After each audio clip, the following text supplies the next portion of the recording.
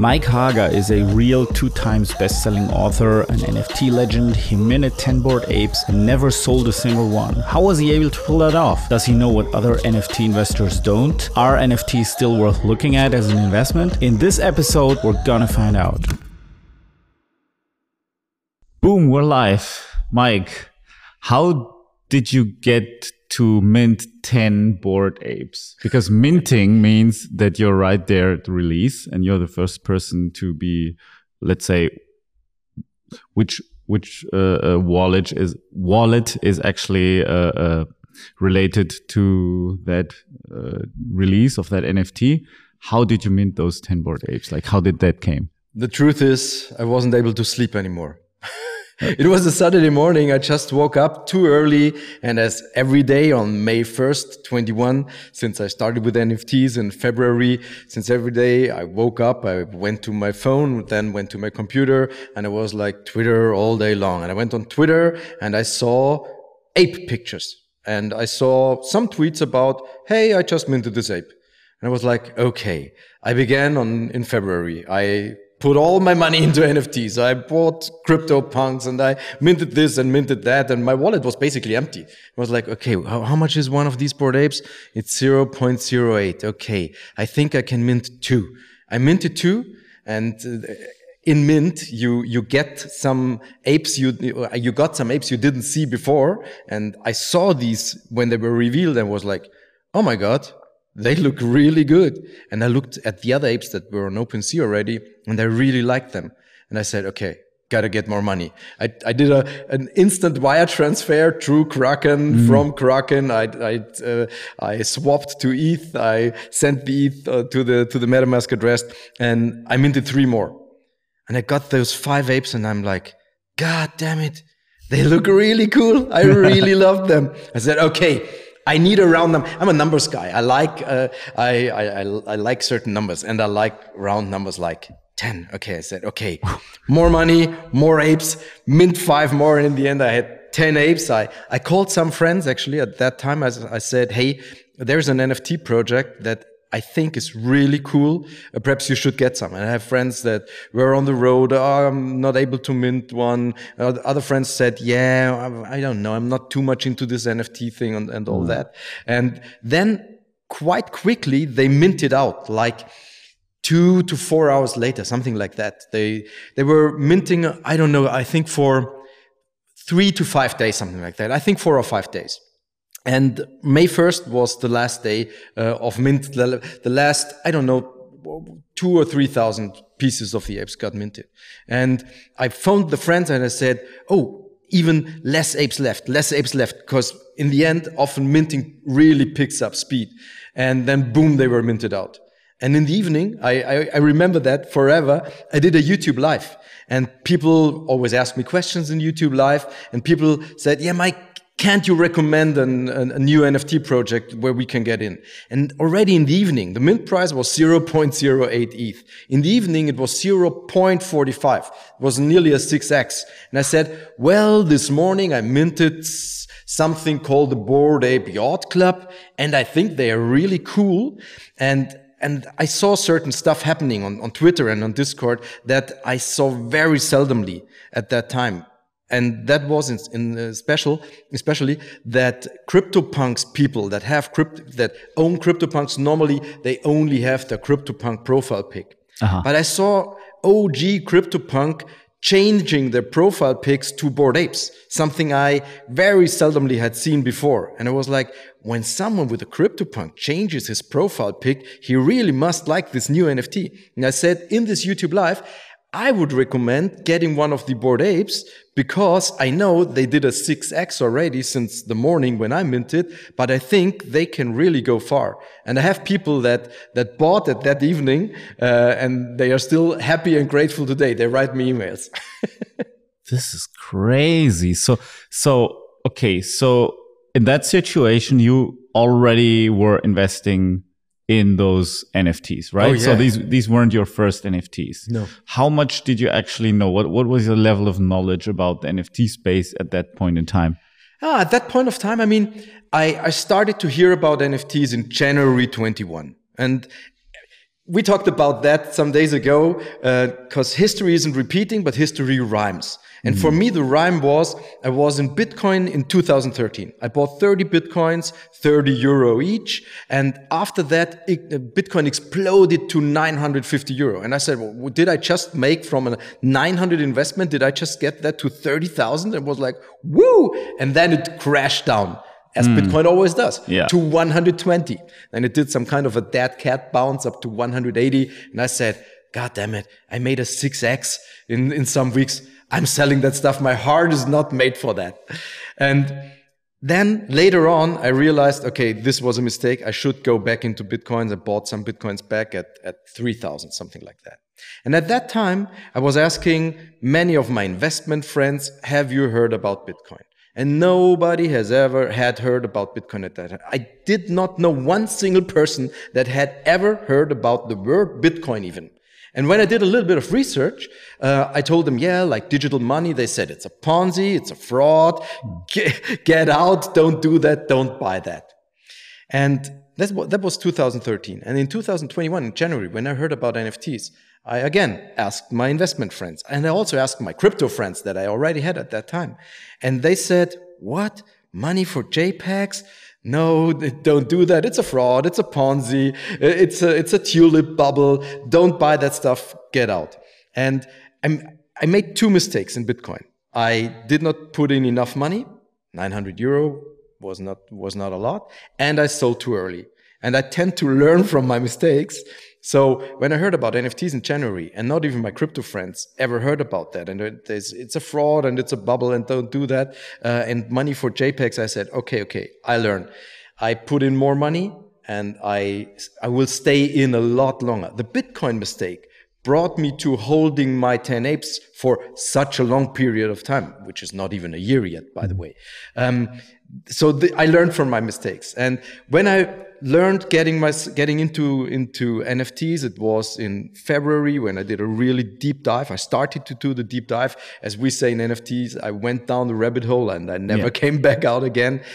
I think I really invested at least 16, rather 18 to 20 hours per day on NFTs because I basically stopped sleeping. I had bags under my eyes like that because I could not stop. I had to read everything. I had to learn everything. I had to follow the communities. I went on the Discords. I asked questions. I asked the most stupid questions ever.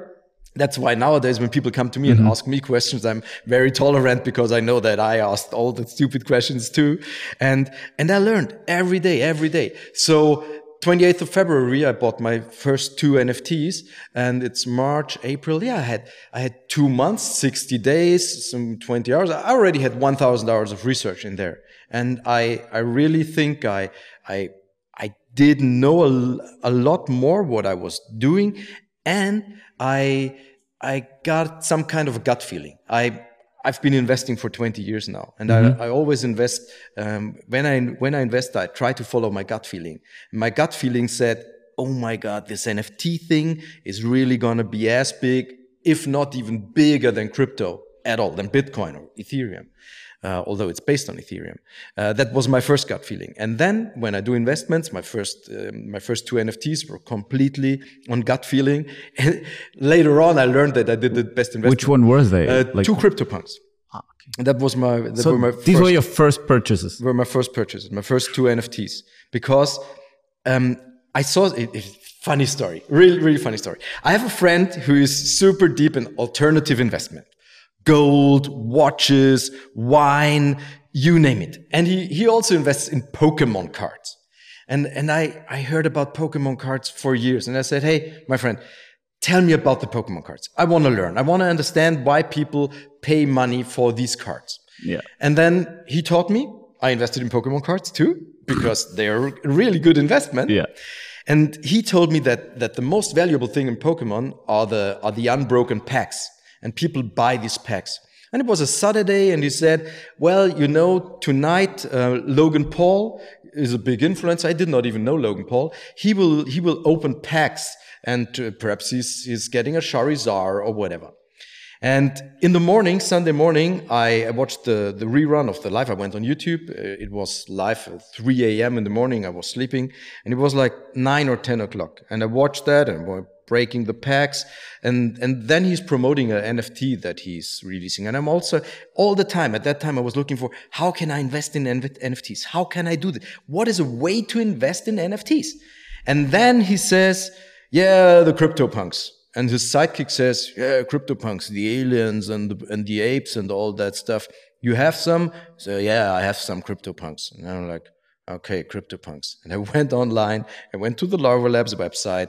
I said, okay, to buy this. The site is great because I did not know anything about NFTs. I went on the site. They give a small explanatory how you can buy a CryptoPunk. You have to install a MetaMask. So I go to the Google Chrome store. I look at the 1 minute 30 MetaMask video. Okay, I install the MetaMask. I put down my seed phrase on a sheet of paper for sure.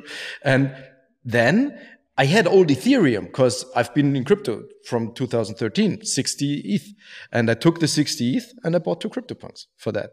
And later on, I realized that CryptoPunks are so valuable because they are more or less the first NFTs. Later on, you realized after spending 60 ETH, how much is that in US dollars? 60 ETH in US dollar at that time, I think it should be something around $150,000, $160,000. Although I bought the 60 ETH for 12,000 euro years before. Yeah, but like later on, you learned that they're kind of valuable. Yeah. But what is it like? This is what I'm trying to tell you. I trust my gut feeling. I trusted my gut feeling when I invested in real estate. I trusted my gut feeling in stocks. I trusted my gut feeling in NFTs. And when I bought the 2 CryptoPunks, I swear to God, I feel my gut is here, like everybody else's gut. And I felt that this is gonna be the best investment I will have made in my whole life. Every cell of my body felt that. So for me, that was a blind investment, but I knew it will be the best investment I will have ever with made. That kind of gut feeling, I would be afraid to, for example, get a 6-pack because that might change, right? yeah, I have a 6-pack, but it's wrapped in bacon, you know? Okay. Well, that's pretty amazing, but still something has made you believe that these things, we always rationalize even if we have a good feeling. Yeah. There must have been some logical thinking around why NFTs are interesting and a good idea and worth pursuing and learning all about it. Tell me the reasons, please. Yeah. Put yourself in my position. I'm always thinking about investing, and I learned very early that alternative investing is very interesting. Watches, old wine can be very interesting.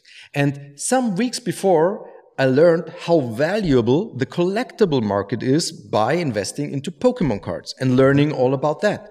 And now I see NFTs as a technology, but I also see that this is a huge collectible market. And I understood how interesting collectibles are, and I'm also interested in art. I also collect art, and I know that the first of something, of an epoch, of some special way where art development, the first ones who did that, the first one is always the most valuable. And I realized that CryptoPunks are basically the first NFTs. Some people will say no, there were NFTs before, but most people agree on CryptoPunks being the first, and them being the first. I also made a big mistake because many people said, yeah, apes will never flip the CryptoPunks, so that the cheapest ape will be worth more than the cheapest CryptoPunk. And I was the same. I said they will never flip, and they did later on, and still have. Really, CryptoPunks being the first was a big sign for me. And I just wanted to get my foot into NFT. And as soon as you made an investment of that size, you have skin in the game. And that made my research even harder and longer and less sleep and wanting to know more because now I had a lot of money in there. And that that paved the way for all the rest, from the Bored Apes to Justin Aversano, Twin Flames, one of the most valuable photo NFTs, World of Women that I bought for 0.1 ETH, and many other NFTs. This the beginning were the CryptoPunks for me, and really doing all the research and doing all the getting all the knowledge, getting deep into the rabbit hole with the communities and learning about that.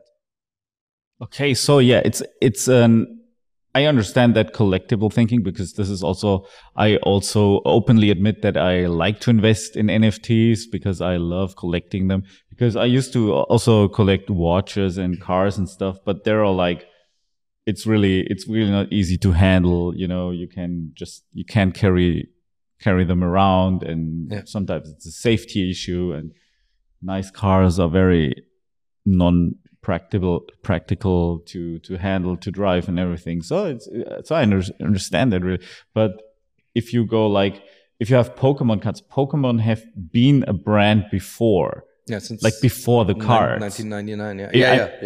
The difference for me is Pokemon has been a brand before there were cards. If I had cards of NBA players, Michael Jordan was a brand before the Michael Jordan card. If I came with I don't know, James Smith card, and nobody knows James Smith, and I say, this is the James Smith card, then you might not be as enthusiastic. And the CryptoPunks were nothing.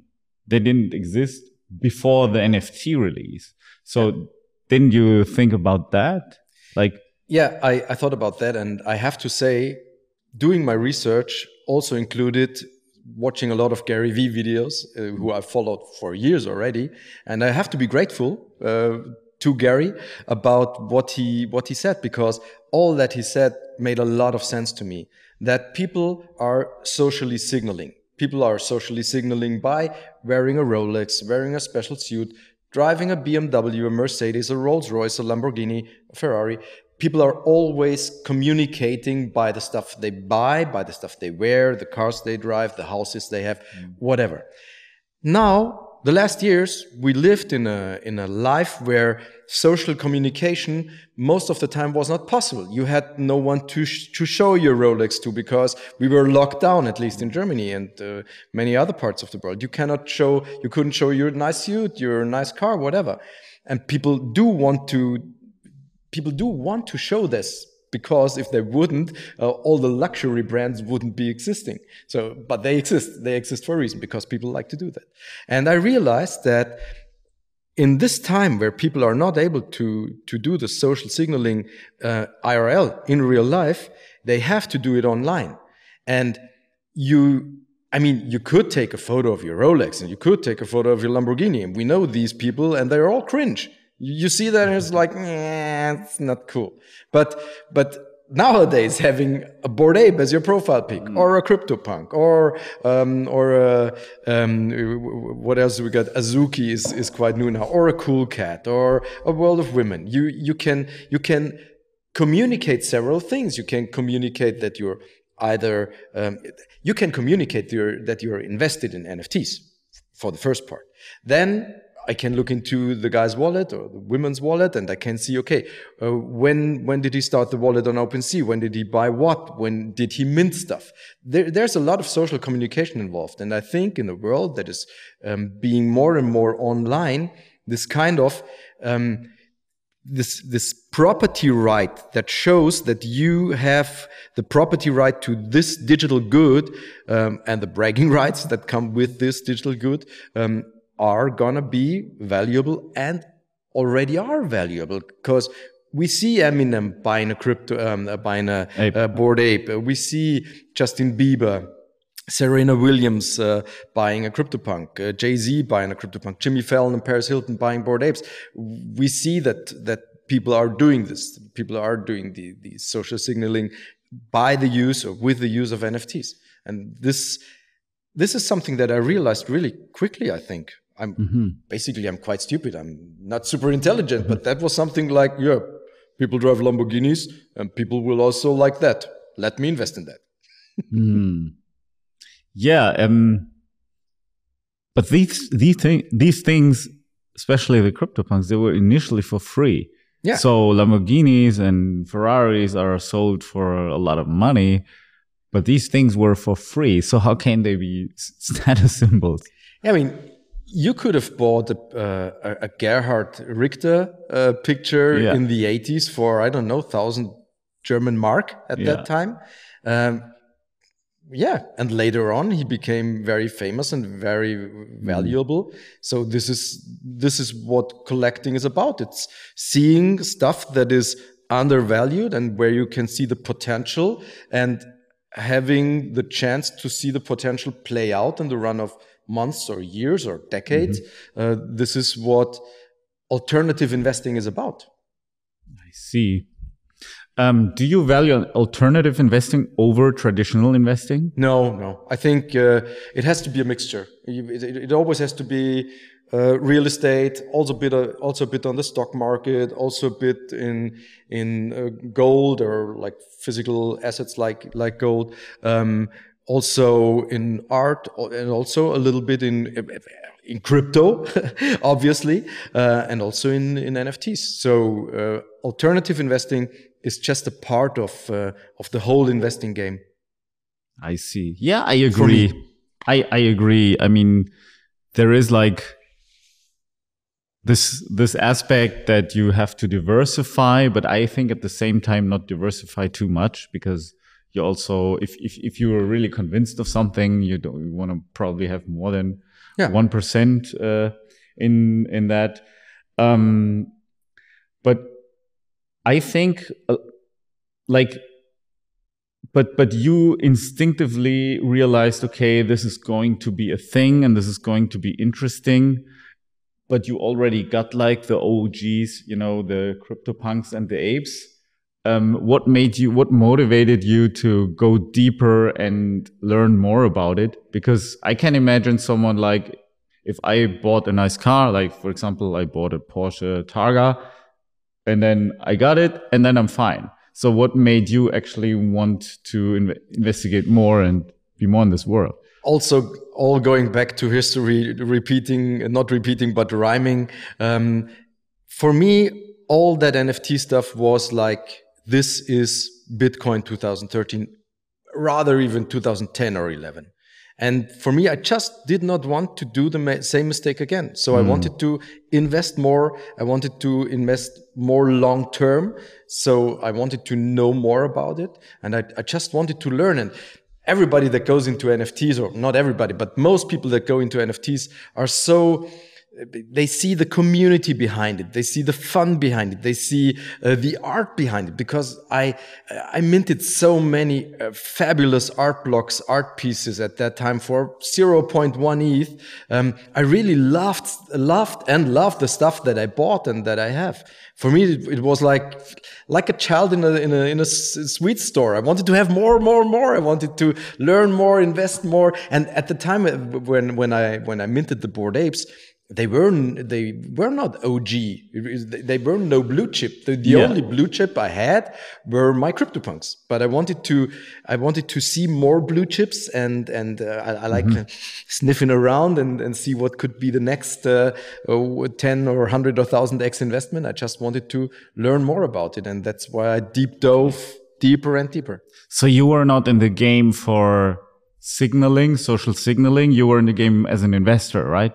Yeah, as an investor, this is the difference. and in the game for playing the game. I mean, the cool thing about NFTs are the communities. I mean, this is the one thing everybody realizes that goes into NFTs, that the communities are really strong, and they are the nicest online communities I've met in my whole life. When you've been on Facebook since 2008, you got so much of the hatred in the commentaries, and also on Instagram is not so bad, but you know stuff like that happens, and you go there and you read the comments and the controversy about some political stuff and all that, and you read it and it doesn't give you good energy. But when you're in the NFT world, it's just like, hey, that's friends. They have the same. I mean, the people that are interested in NFT, that's such a small amount of people, so that it's a very small group of people, and you can make I think long lasting friendships there. Lifelong lasting friendships there.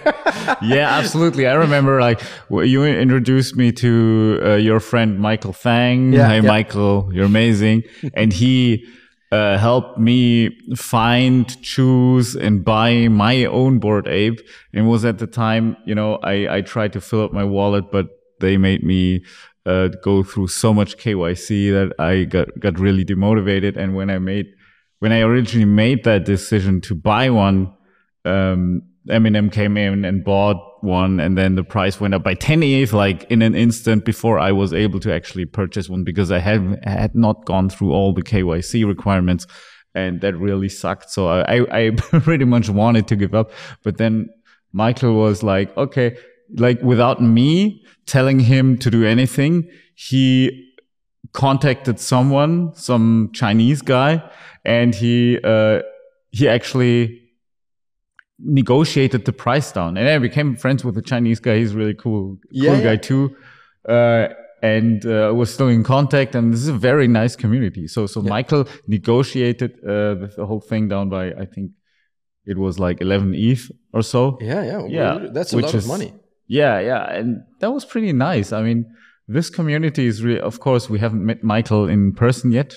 But we will. We will, of course. Not yet, but it's also so interesting because Michael, for example, is a flipper. He flipped his way up. I do not know, I think, anyone else that knows the Bored Ape market like him, because he was in, like me, directly after the mint, but he has an eye for which ape is undervalued.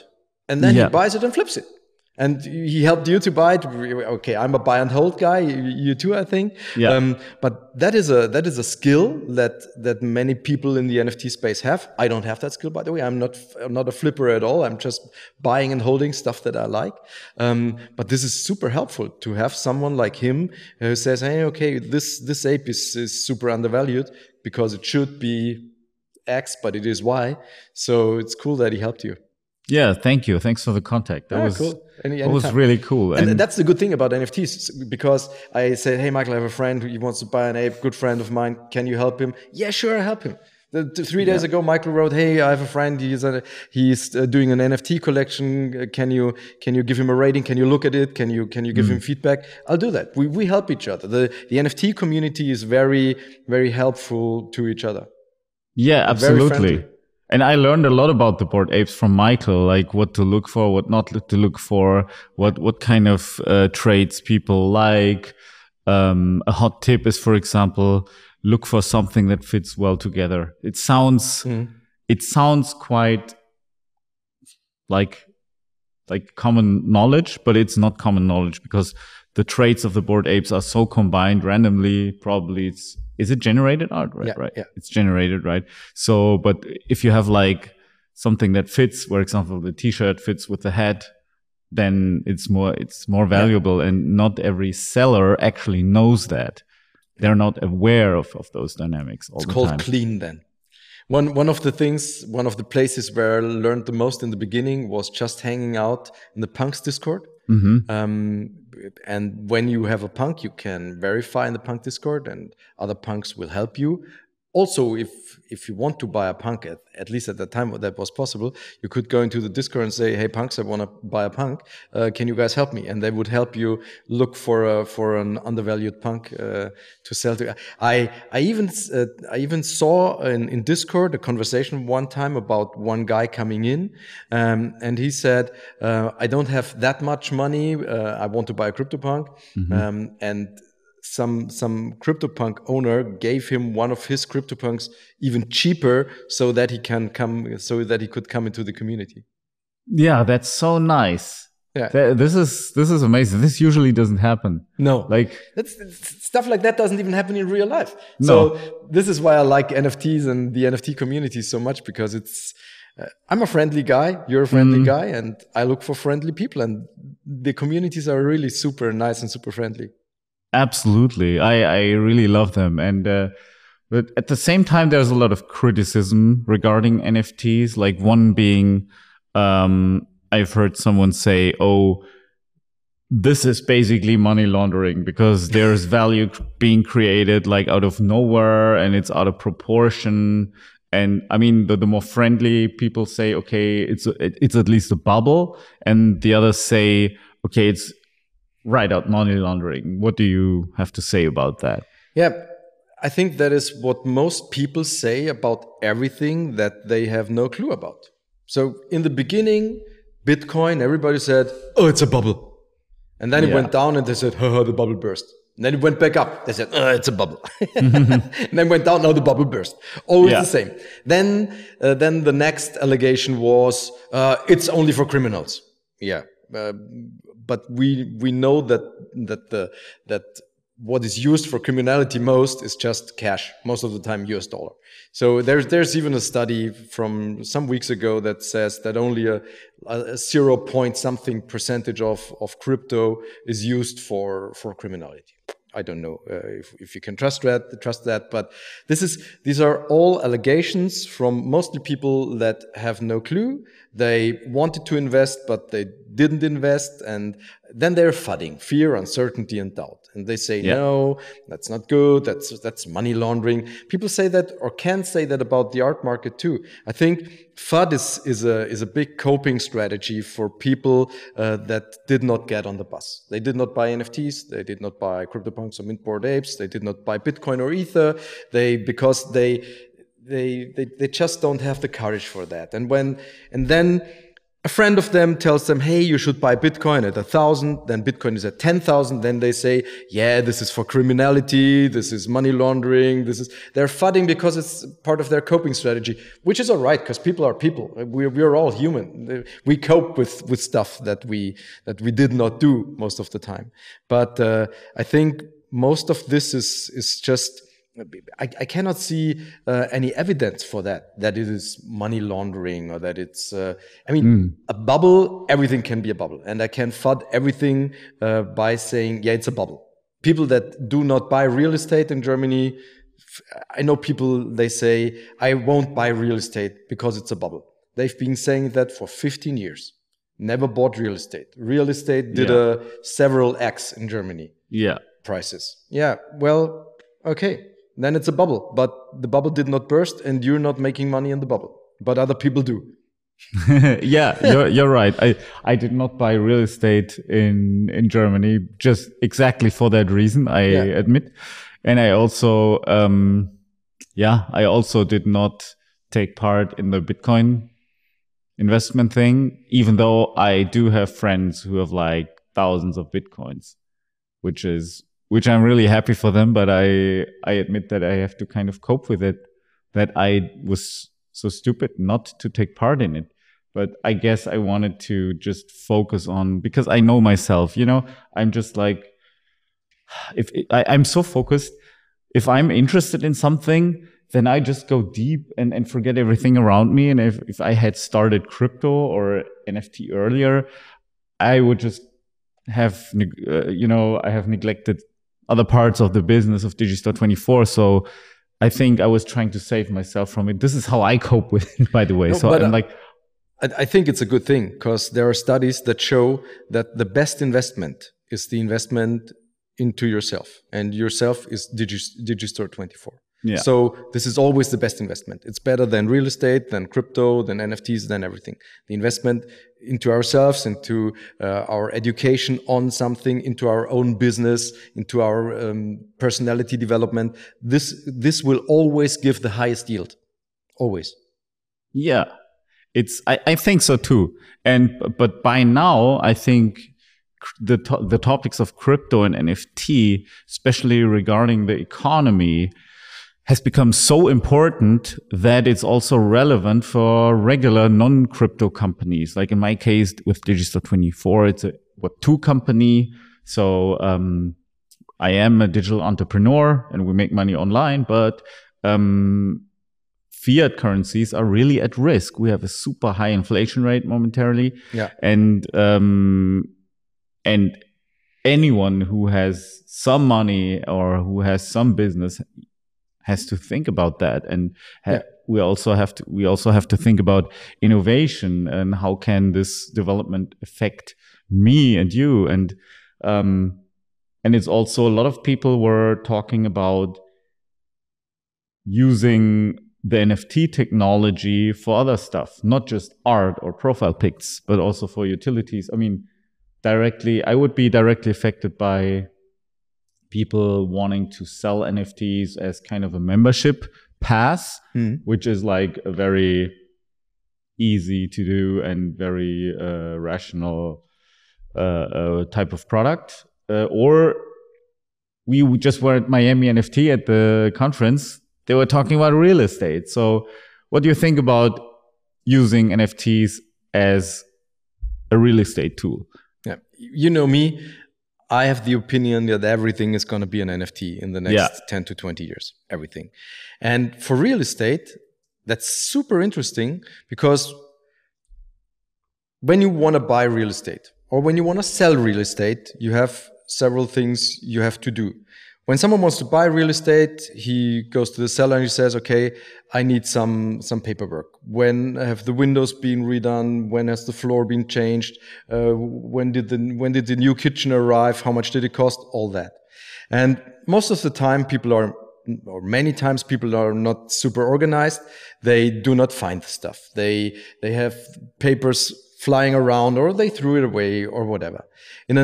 In a real estate NFT, when you have an apartment and you say this apartment is represented by this NFT, and this NFT has all the data in itself, when has the floor been redone, when have the bathrooms been changed, what kind of marble has been used, where did the marble come from, certificate of authenticity, all that can be put into the NFT, and that is the most important thing about all that, the NFT cannot be changed afterwards. It's not like a car where you can turn the mileage back because it's a public ledger. Everybody can look into that and you cannot change it afterwards. So you cannot fraud someone with an NFT that says that the kitchen has been put in 2020 when in reality the kitchen has been put in 2010. And stuff like this. This can be super interesting. And as soon as these these real estate NFT sales are being done on the blockchain with wallets, then you can also have the broker getting his share through the sale process trustlessly on the blockchain. You can automate a lot of stuff. You can do trustless transactions. You can do smart contracts. You can do everything where you need many people nowadays with less people and with less trust or more trust. Yeah, hypothetically, yes. But do you think that's in the best interest of, for example, municipalities and governments to have it that way, to have it that easy? Because there's a lot of people who, for notaries, they get a hell of a lot of money just by kind of helping create that trust. And if you got rid of them, I don't know if that's even in the best interest of the government. So how do you see that? Yeah, I think that everywhere where people make money, make a lot of money, you have lobbies. Yeah. And these lobbies will work against that. But sooner or later, the enemy of the good is always the better. And when something is considered as better, more efficient, cheaper, sooner or later, many things will change. And lobbies will have a hard time work against that. Or they will have to use a lot of money to work against that. Yeah, last time I saw that kind of thing was actually with Uber. So I would have never thought that you can have these taxi lobbies, like that you can have them accept Uber. Mm-hmm. And so in some places it's still like a war between Uber and taxi drivers, and there is no Uber in a lot of places because of exactly that conflict. Because, for example, in countries like Bulgaria or Mexico, the taxi companies are run by cartels and drug cartels, and if they're against Uber, then it's not easy to go against them even. Yeah. So, but still, it happened in a lot of places, and I was very, very fascinated about that. Or autonomous driving. It seems like, autonomous driving is really, really hard to do because of, not so much because of the technology, but because of insurance questions and legal questions. Who's responsible if someone crashes somewhere, etc. So I'm really curious how this is going to play out. But I think NFTs can be mostly used for utilities that are a little bit easier. So what I mean, at least in the near future, what I could imagine that you might not own a house through an NFT, but you could have the utility, aka the right to use it for a certain period of time, or maybe for a longer period of time. Yeah, for example. But if we move away from the real estate, I think the most easy part for NFTs could be customer incentivization. When you have a customer, you could always, instead of a normal receipt, give the customer an NFT. So he can collect the NFTs instead of a receipt, and then take these 10 NFTs, 20, 100 NFTs, and exchange it for a free package, or for when it's like thousands of NFTs for a convertible, or for a holiday, or for vacation. Stuff like this will happen. So that, I mean, in German supermarkets, when you can collect payback points, you can collect like these small heart stickers that give you cash back or give you like prices, stuff like that. All these things are going to be NFTs, I think, sooner or later, because it's more easy, and you have such a large market that comes after that for collectibles. I mean, I think in the States they are forbidden, but in German the surprise eggs, where you have these small plastic figures in there. People collect that, and they pay hundreds of euros for those. They're forbidden in the US? I think so. Why? Because children can swallow the small parts. Okay, I get it. And you see, this is like a very small piece that costs $1, but there's a collectible market behind that. And now my favorite example is always toilet paper. Yeah, so you buy a package of toilet paper, and then you get the very nicely designed 3D silver toilet paper NFT. And after 10 packages, you get 10 silver. You can burn them for a gold one. And you can burn 10 gold ones for a platinum one. You can burn 100 platinums for a diamond. And the diamond gives you a convertible. So the whole neighborhood could say, hey, we should all buy this toilet paper brand, collect the NFTs, put them together into a wallet, get the convertible, and share it in the neighborhood. Stuff like this will happen. That's cool. Yeah. Customer incentivization. You can incentivize everything with NFTs, and you can do it on chain, provable, and you can nicely design it, make it as collectible. And then we're not even talking about provenance, because let Obama go shopping and get the gold toilet NFT, and you can see toilet paper NFT, and you can see that it was in Obama's. I'm visualizing it right now. Yeah. You just have to know that. Yeah. You can see it. It is in Obama's wallet, and sooner or later he sells it. And the other guy sells it and says, hey, I got the golden toilet paper NFT from Obama's wallet. And this is provable. When we had the German Pope, his old Golf was sold, and they said it's the Pope's Golf. But you can somehow prove it in the papers, perhaps. Okay, but with an NFT, you can't prove it, because you can say, okay, the provenance is from this wallet to this, to this, to this, and the first wallet was Obama's wallet. Stuff like this will happen.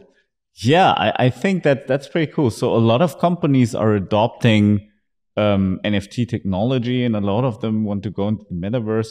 But I would still like to talk about the criticism about NFTs. Like, I researched people who criticize them, and one other point that they criticize is they say, if you buy an NFT, you usually don't even buy the JPEG or the graphic. Usually you just buy a serial number loosely connected with that JPEG. It points to the JPEG when it's not on chain. Yeah. Exactly. And whoever controls that server could take them down and they would be gone. What do you have to say to this criticism? Yeah. So there is having an NFT on-chain or off-chain. Having an NFT on-chain means that the code that can produce and reproduce the NFT is on-chain, because storing a picture or a sound file or whatever on the Ethereum blockchain would be much too expensive. So you have, like, all the art blocks, NFTs are on-chain. The CryptoPunks are on-chain. Many of the NFTs are on-chain. There is even a group of people called the On-Chain Gang on Twitter that say if the NFT is not on-chain, we do not want it. And there are off-chain NFTs. Where in the NFT on-chain you have more or less a website. It points to a website, and then it is on IPFS, Interplanetary File System, or it's hosted on a centralized server, which would not be good, because when the company goes down, they can take the JPEG out. This is criticism that I can understand, and that's when I think about it. It doesn't make me too happy. I'm always happy when I have stuff that is on chain, but I do own a lot of stuff that is not on chain, and these critics do have a point, definitely. Yeah. How about the Bored Apes? Are they on chain or off chain? As far as I know, they are still not on chain, but as Yuga Labs bought the IP for the CryptoPunks and the Meebits, which are both on chain, at least the CryptoPunks, but I think the Meebits too. I am guessing they will be working on getting the Bored Apes on chain too. Okay, I'm guessing. I'm very fascinated by things like Bored Apes, especially regarding the whole branding that they basically created out of nowhere. I mean, I'm an entrepreneur too. I want to build a great brand. I'm doing all kinds of stuff for it, including shooting interesting videos like we're doing right now. So can you explain me like what might have gone on in the head of the people from Yuga Labs creating this kind of company? I mean, I would just like to understand it from an entrepreneurial standpoint. How can you do something like that? How can you replicate that? First thing is, I do not think that in their wildest dreams they imagined what would happen after the release of the Bored Apes. I do not think this was a plan they had. So there is a certain part of, I think they found a little bit of a magic sauce, because everybody likes Coca-Cola, or most people like Coca-Cola, because you drink it, it's sweet, I do not know many people that hate Coca-Cola, for example. I hate it. Okay, you hate it. So about this company Yuga Labs, which created the Bored Ape Yacht Club, I'm very curious about their thought process, because I'm also in the game of trying to build or working on building a multi-billion-dollar company, and but it took me over like 10 years or so, and now they come around and say, okay, no, we're doing the quick way, get rich quick, right? We're gonna create these generative JPEGs, and they're gonna be a huge success. And how can you explain to me, as an insider, how does that work, and what they were thinking and how they approached it from your perspective that they got popular? So, because it's all about branding in their case, right? So how that even work? Because I cannot even imagine how it works. Like, it's hard for me to even backwards engineer it. I think it would be hard for them too. I think they really dug up a gold ladder that they were not aware about. I think they did what most people do. I mean, how did your business become that successful? I would say because you followed your heart and you do what you love. Yeah. Same for me. I follow my heart. I do what I love. I follow my gut feeling. I think for them, it was just a funny way to get onto the NFT train. And they made these profile pics. They liked it and they brought it out, and boom, success then happened. And then they continued to develop the brand. They did more branding. They did the merch drops. After that, it was more sophisticated. But I think in the beginning, they just found a secret sauce. It's a little bit like Coca-Cola, because most people that I know, they like Coca-Cola. Coca-Cola is sweet. People drink it. I don't. You don't, but most people like Coca-Cola, and it's a little bit the same with the Bored Apes. You can show a Bored Ape to a 3 or 4 year old, and they're like, "Oh, they're cute."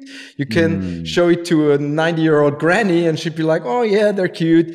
Everybody likes the Bored Apes, and that's why I think the Bored Apes are going to be a brand as big as Coca-Cola in 10 or 20 years. I think they're going to be one of the biggest brands in the world. How they are building the brand is just, it's immaculate. Everything they did was just perfect execution. I mean, okay, the odd merch drop, perhaps some technicalities weren't working right, but they always did great customer support. Everything they did after selling out the apes was just something where you saw that they love what they do.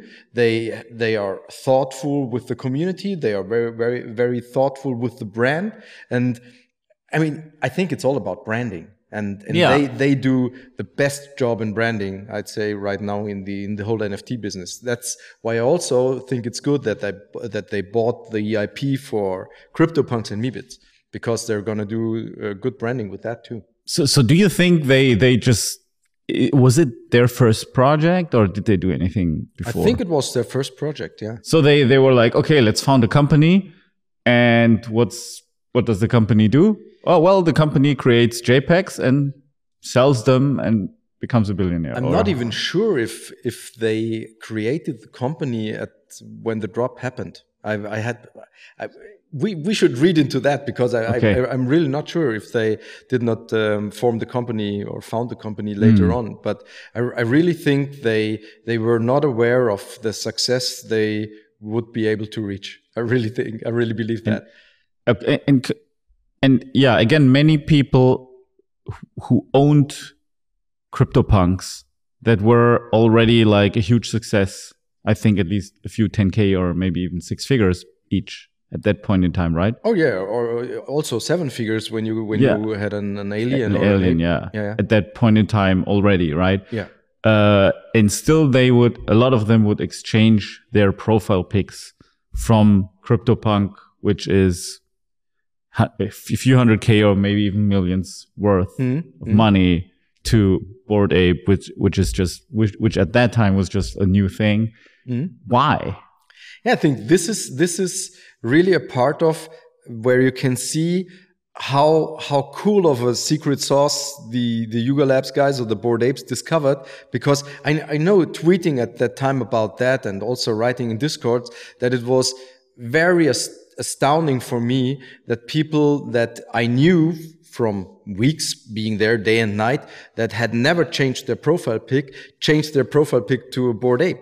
And that is because I think they just liked what they got, because so many of the Bored Apes pictures are just funny, like the unshaven with the pizza hanging out of his mouth, or also the cool they have the 3D glasses and the Holo Gang and the Cheetah Gang, and the DMT. They had so many really cool and funny ideas also in the drawings of the pictures, that people just, I think, instantly fell in love with them. So you think it's the pictures? It was what people could see in the pictures? In the beginning, yeah, totally. Because it was like me. I minted and I saw the picture and I said, these look cool. I like them. They look funny. They look just cute. It's a mixture between funny, cute. Children love them. Older people love them. Everybody loves the Bored Apes. I think they really hit a nerve with that. And it was very astounding that so many OGs changed their profile pics in the days after mint, because they usually don't do that. And that was a big sign for me that they could be up to something big. So if I analyze it, it was basically people inventing a new type of comic figure that has not existed in that form before. I mean, there were a lot of comic figures if I can compare that. I think it also was the community. Not only the pictures, also the community. Because as soon as you entered the Bored Ape Discord, it was like a cage full of apes. You went in there and you said, "Hey, I have a Bored Ape." Everyone was, change your profile pic, or change the color of your name. So get verified. Change the color. Change. Running around, jumping around, you doing funny gifs, and nobody was, or not many people were talking about the floor price and where this can go. It was just, hey, having fun. I think when you have a Bored Ape and you're left naked in some city in the world, and the only thing you got is your phone, you can go into the Bored Ape Discord and you say, "Hey guys, fellow apes stranded in Miami." 2 hours later, at the latest, you will be picked up by a fellow ape. I think the community is super strong in there, and it's a community that is very friendly, very helpful, about having fun. It's a community that is not too much about money. I think it's not about I mean, I saw when the Bored Ape floor was marching up to 30 ETH. I mean, at that time, like for some hours, everybody was like, "Whoa, 30 ETH floor, yeah, 30 ETH floor." I mean, people were partying because everybody was like, "Yeah, they will never be flipping the CryptoPunks," and the more successful they became, the more excited they were. And I think this is a big part of the success of the Bored Apes, because in the beginning, when I started, if you wanted to be real OG, you had a CryptoPunk. You had a CryptoPunk profile pic, you owned a CryptoPunk. And many people, like me, came into the space and also wanted to be a part of the community and wanted to show that they believe in NFTs, that they have skin in the game, that they are on board the train. And the only way to properly show that was owning a CryptoPunk, and these were already expensive. People were priced out. And so there is this new profile pic, Bored Apes, and it's picking up speed, and people were able to go in at 0.08, which was affordable, and also 0.5 was affordable, and 1, 2, 3, 5, 6 ETH was affordable for people. And this is, I think, why and how many people got on board, because they said, "Okay, I was priced out with the CryptoPunks, but we as a community, as the Bored Ape community, are creating the next big thing after CryptoPunks. And the good thing is, it is still cheap and everybody can be on board." It was super inclusive. I think this is a big part of the success. Okay, I understand the thing with a great community. However, did it change? And if yes, how did it change in any way, shape, or form?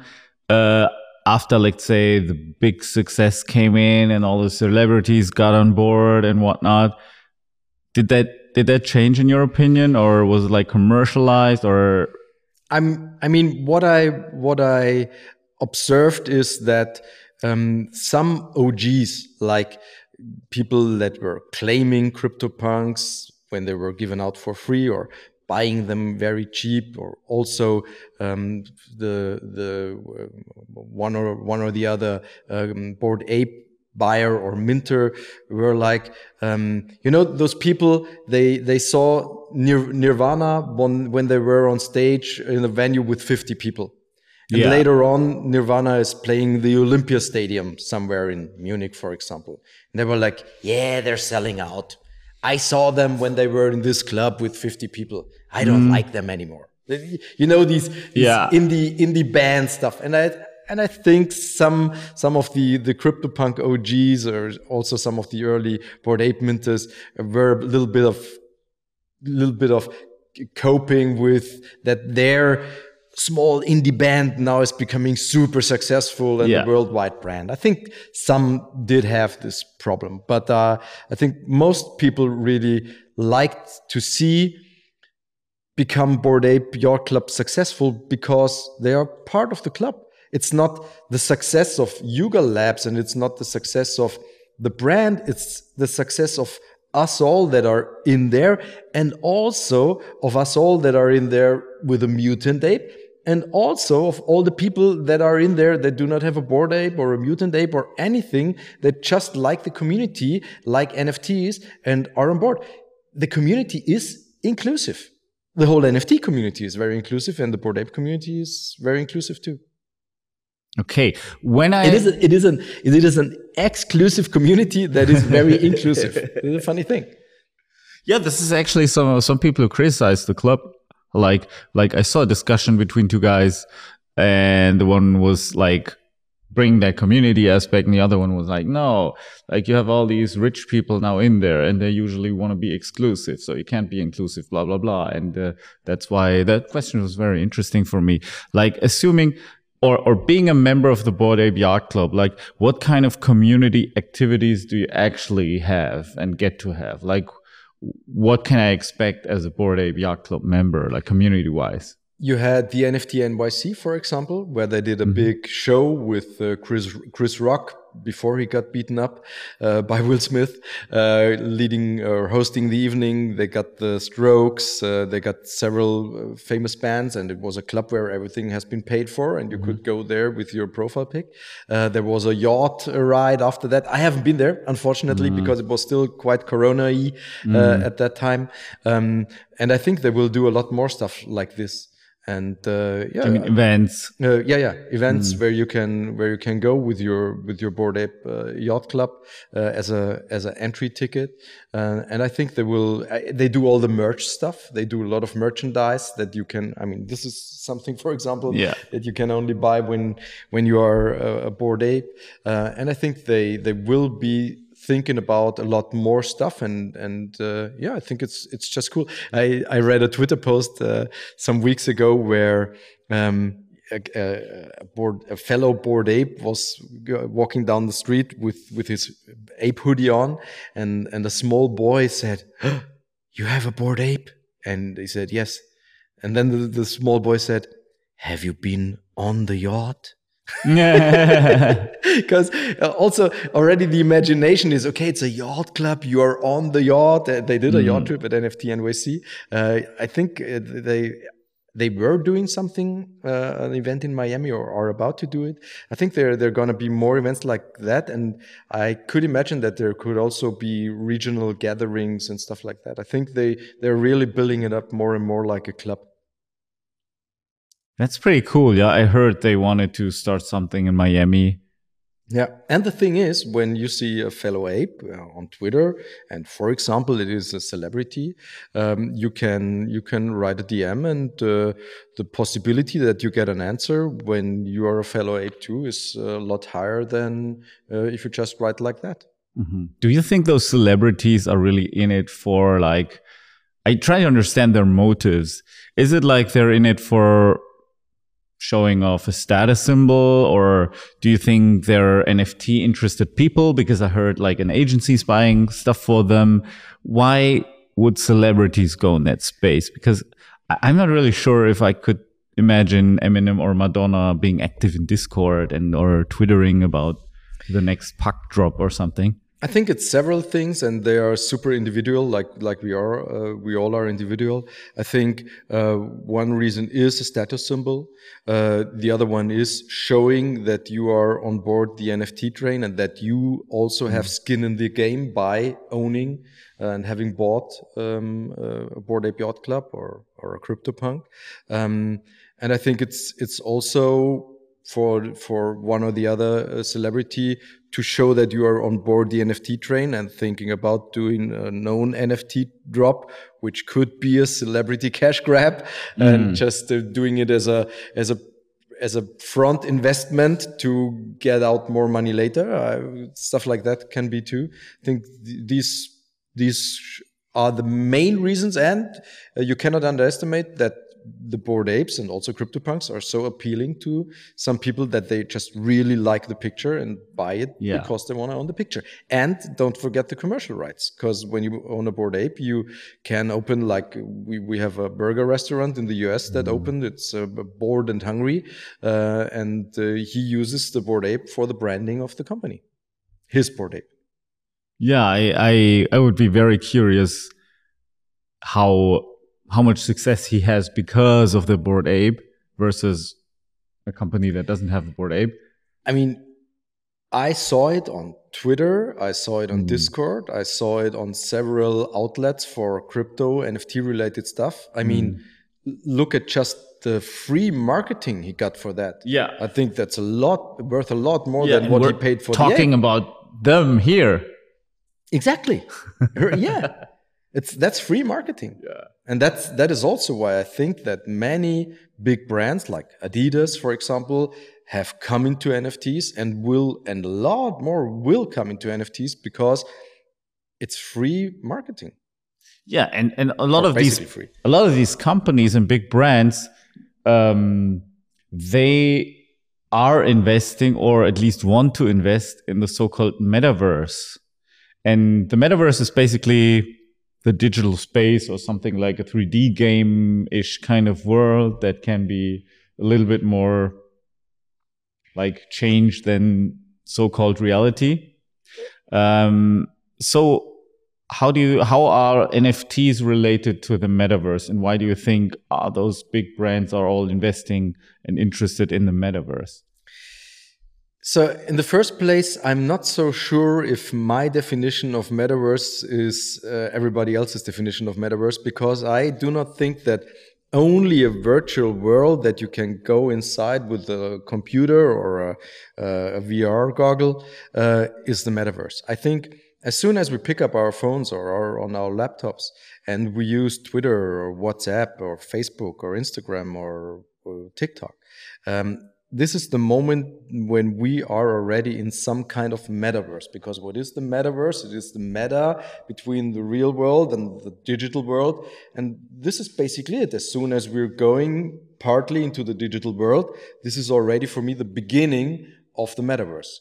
Then you have branches of the metaverse like digital worlds where you can go into. And I think that brands will always go where eyeballs are.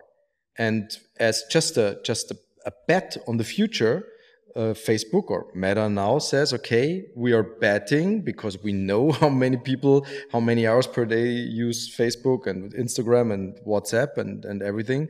We see that people are going digitally more and more. And as soon as these virtual worlds are getting more interesting, and then eyeballs are there, and brands do want to be where the free eyeballs are. Yeah, I agree with that. It's just like I'm a digital entrepreneur. I have all the devices except for an iPad. I don't have an iPad because, my phone is big enough. Yeah. So I don't really see the point. But okay, some use the iPad for traveling, and instead of carrying a PC, they carry an iPad and maybe they have a keyboard for it, and then it's kind of a PC replacement or laptop replacement, so to speak. But yes, I think I am trying to, as a balance to my daily work routine, which is like, 16 hours in front of a laptop looking at a screen and in between looking at another smaller screen. It's kind of crazy. So I'm trying to actually get away from screens, and I would never, like, in my free time, I would rather go and have a walk in nature or something like that than putting on 3D goggles and living in the VR world. So for me, also Elon Musk said that it's very hard to imagine people living in the metaverse as not as you defined it, but in a sense of, okay, there is a virtual world and you can move around there. And I saw some funny Instagram videos where people wearing those goggles would actually run into something like a wall because they don't see the wall in the virtual world. How do you see that? Will this be like something that we all gonna be using? I mean this definition of like virtual reality, or do you think this will just be for things like gaming, which is already very common, and maybe conferencing? What's your take on the future? I'm not a metaverse specialist, but I'm always interested in the future. That's why I'm interested in NFTs. I think there will be certain use cases, and exactly what you said. There will be games that are super interesting to play with VR goggles, because people love gaming. There will be, I can imagine, conferencing, because it gives you the look and feel that you don't have in a Zoom call. Could be super interesting. I think, as always, the adult industry will play a big part in adoption of that, because we all know what the adult industry can do, is capable to do. So I think there will be parts, and I think there will also be many more entertainment fields that will try to get you into the virtual reality world, because you can do a lot there. I mean, you can place ads like you can. I mean, you can look away from your telephone when you see an ad, but when you're in VR, I mean, this ad is really displayed very immersively to you. I think this is super interesting, and I think that not many people are as mindful as you are and try to get away from the screen and out in the nature. I think it's the other way around. More and more people are trying not to go outside, ordering everything online, enjoying their time in front of every screen they can get. And I think that's the majority. I'm very worried about that, because, you know, they will all get sick. I'm not worried at all. Not at all. People were worried that when they go on the train that goes more than 30 miles per hour, that their brains are gonna. Yeah, people are always worried, but I think life is always self-regulating, and we will see what is good for us. And you will have mindful people that will do not as much of that, and you will. It's like alcohol. You will see people that enjoy the odd glass of wine from time to time, and you will have alcoholics. And it's like that for every part of your life. You will have people that are workaholics, and that people that don't want to work at all, and you will have people that will live in the virtual reality, and people that will not use it at all, and it will self-regulate always. I think people are smarter than we think, and we do stuff that we like, but we are also mindful.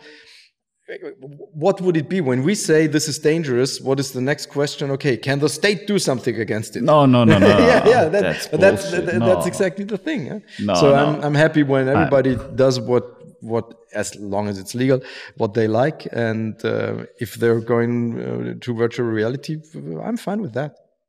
Okay, yeah, I mean, I totally agree with the thing. I think one of the main technology drivers also in the past has been the porn industry.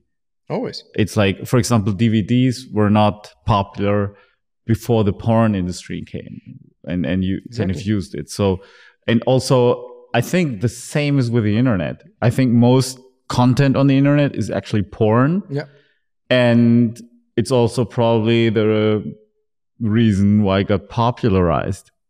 The internet. Yeah. So, and I think it will be the same with the metaverse. Virtual reality. But I just, like, for me, like from my personal perspective, I just hard to imagine, like, what like, for me it's just not interesting, because there's so many senses that are not, let's say, used, but maybe they will be. Maybe you will be in some kind of, you will have electrodes all over, and you will have the best sense, and you will have, or I think the real game changer will come when they introduce the brain chips of Elon Musk. Yeah, I'm not so sure about that. Neuralink. I think people will. I think it's going to be a long way to go before people will be open to opening their bodies and letting stuff put inside. I have to contradict. There have been people who signed up for living on Mars. Yeah, but and there is no ticket back. A promille of I would rather have a brain chip than live on Mars. Yeah, but I'd rather swim in the sea than walk through fire. But it's just I do not think that a majority of people will be willing to say, yeah, please open my head and put a chip in. I don't think so. I think the incentive has to be massive. And what can the massive incentive be? I can't imagine one. If you would start a new company as of today, knowing what you know now, what kind of company would you build? I think it's what I'm about to do, or what I'm already doing with a partner. We are helping people doing NFT drops. Yeah, that's what I would do, because I think NFT, and so looking at companies, looking at where do they want to go, what do they want to incentivize with their customers, and helping them build NFTs with utilities that bring value to their customers, this is a company that I would build. And this is a side hustle for me right now, because I think it's super interesting, because I think NFT is going to be the technology of the future. Okay. If I want to make an NFT drop, being myself, an entrepreneur, digital entrepreneur, what are the steps? What do I have to do in order to make that successful? Yeah, the first thing is you would have to see what is the definition of successful for you. So do you want to incentivize the customers you already have? Do you want to have more customers? What do you want to sell them, or what do you want to give them? So you would first have to think about what do you want to do with the NFT, because it's not about dropping an NFT, making a lot of money and saying thank you very much for the money and have a nice day. That's not how you do it. The way is to think, okay, what can I do with this NFT to bring value to my customer? So when you are an artist, for example, or when you're a Digistore 24, what can be interesting as an NFT? So you could say, hey, I take our 100 best customers and they get a diamond NFT. And the diamond NFT has the utility that it has a special Discord where they get a special customer support. And you can only enter the Discord with this diamond NFT.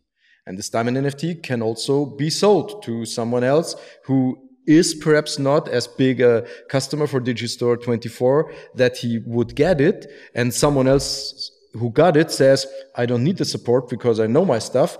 He can sell it to someone else who can then get the support.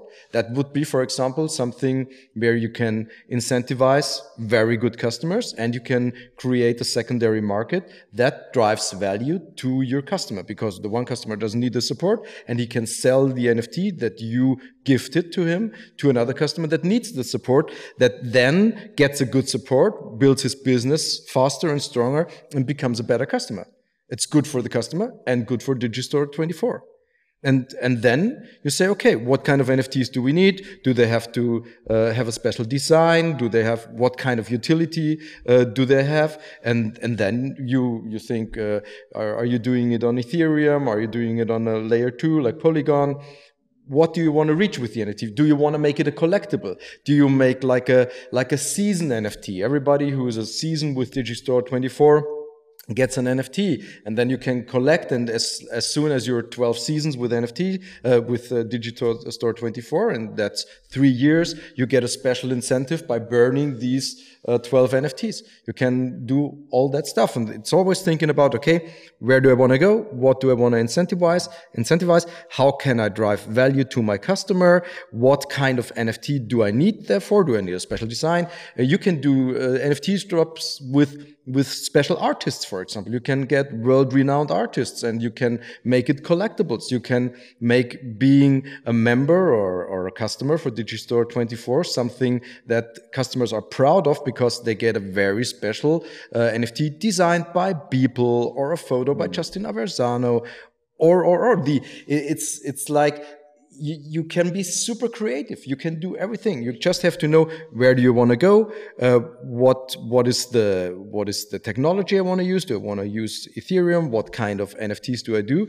And then you need a team. You need a good communication. The rest is all the marketing stuff that you do with anything else. And then you do your own NFT. You can also stake the NFT and get a coin for that, and then you can buy stuff in the Digistore store with the coin that you cannot buy, like special merchandise. The world is an oyster. Okay, so like most people want to create art NFTs. Like this is most people I know who ask me, how can I be successful with NFTs? How would you approach it with art NFTs? I think it's really about giving value and community building and long-term thinking, of course. How can you actually, for example, build that Discord? Like what has to happen in Discord so that you build a great community there, next to having beautiful art and a long-term plan? But yeah, a Discord, a community should always be an incentive for the one who is in there. The community should bring value to whoever is in the community. So you should think about what kind of value could the Discord bring. For example, when you are a renowned artist, you can do all your drops through Discord. You can say there is a public sale, and I don't know, the art piece will be 0.7 ETH. And when you're a verified member in the Discord that already has an art piece, you can get every piece for 0.5, for example. Better price. That could be something interesting. Or you can do appearances. You can do weekly or monthly Zoom calls in the Discord. You can do like when you're someone like people working on Photoshop. You can say, hey, we do a live Zoom call and we do a picture together. I pick up all your ideas. Okay, name a celebrity, Elon Musk. Name a location, like improv theater. You can paint pictures together with your community. Also here, the world is your oyster, because everything you're capable of thinking of is something that you can do with your community. It's just, it always has to bring value to them. Value can be monetary value. Value can be social signaling value, bragging rights. Value can be the community itself can be value. Everything. I mean, take, for example, Alcoholics Anonymous. I think the community has value for the people that go there. Value beyond getting rid of or becoming sober. So, yeah, this is something I would do. I would try to build up the community first on Twitter, then later. And we're doing that right now with an artist that came to us. He wanted to do a drop. His name is Rainer Hosch. His father was a famous photographer. He did famous photos, war photos, and Prager Frühling. So what's is he that old? His father. His father. Okay, sorry. His father's dead. His father died at the age of 52. Rainer became 52 on the 11th of March, and he learned photography from his father. And his father was his icon. So, and Rainer Hosch did all the celebrities. He took photos of George Clooney, Meryl Streep, Warren Buffett, Rupert Murdoch, J-Lo, everyone. And we said, okay, we do a drop. His father died at the age of 52. He just became 52. His father was his icon. He learned photography from him. We made the drop 52 icons. It's 52 photos from 52 icons. One of the photos is his father. And the price is, guess it, 0.52 ETH. And then we made community engagement. We made a riddle, because we knew that the supply is a lot less than the demand, because alone in my mentoring group are nearly 500 people, and many of them said, hey, I want to buy our Rainer Hosch icon. So we made a daily riddle. We made a riddle on Twitter, and we said, okay, today's icon was 43 years old on the day of the shooting. Who is today's icon? Follow, like, and retweet. And the first comment who guesses it right is allowed to buy the icon for 0.52. This is something where you can engage with the community. And the funny thing is that we have a utility behind that. And the utility is worth around 10x of the 0.52. That's a nice insider tip. Thank you. Yeah. As like a last tip for the viewers or the listeners, if someone wanted to start investing in NFT, having no idea about it really, how to start, what are your best tips for starting investors? The best tips is you have to be on Twitter, you have to be on Discord, and please take your time. Don't have FOMO, fear of missing out. Just learn first, put in your at least 50, 100 hours of research using YouTube, using Twitter, Discord, and at that moment, I would really recommend my book, because it takes you 2 days to read and it saves you a lot of money and can bring you a lot of money. This one is actually in German, but you're also releasing an English one, right? Yeah, I'm releasing an English one on Amazon, on Kindle Desktop Publishing. So it's going to be delivered to any place in the world, I think. That's the German version. It was a bestseller in Germany. What's going to be the English title? Rich with NFTs. Rich with NFTs. Yeah, and it's going to come out in Korea too. Nice. My editor sold the publishing rights to Korea, but I do not know the title in Korean yet. Yeah, probably Rich with NFTs. Yeah, but I would like to know the title in Korean, but I don't know. Well, I can find that out Cool. for you. Cool. Yeah, they said I'll get a copy. If someone wants to get in contact with you or wants to have more contact with you, like content from you, part of the book, how can they get in touch with you? Yeah, the best thing is Twitter. My Twitter handle is Warren himself, like Warren Buffett in one word, or at Nullinger, Nullinger. Or they can also go to Amazon, look for Mike Hager, Hager, and look for the book. All right. Thanks, Mike. That was awesome. Thank you very much, Sven. Looking forward to the next time. Yeah. Thank you for having me. It was great. If you enjoyed this episode, hit the subscribe button and never miss an episode of Svencast again.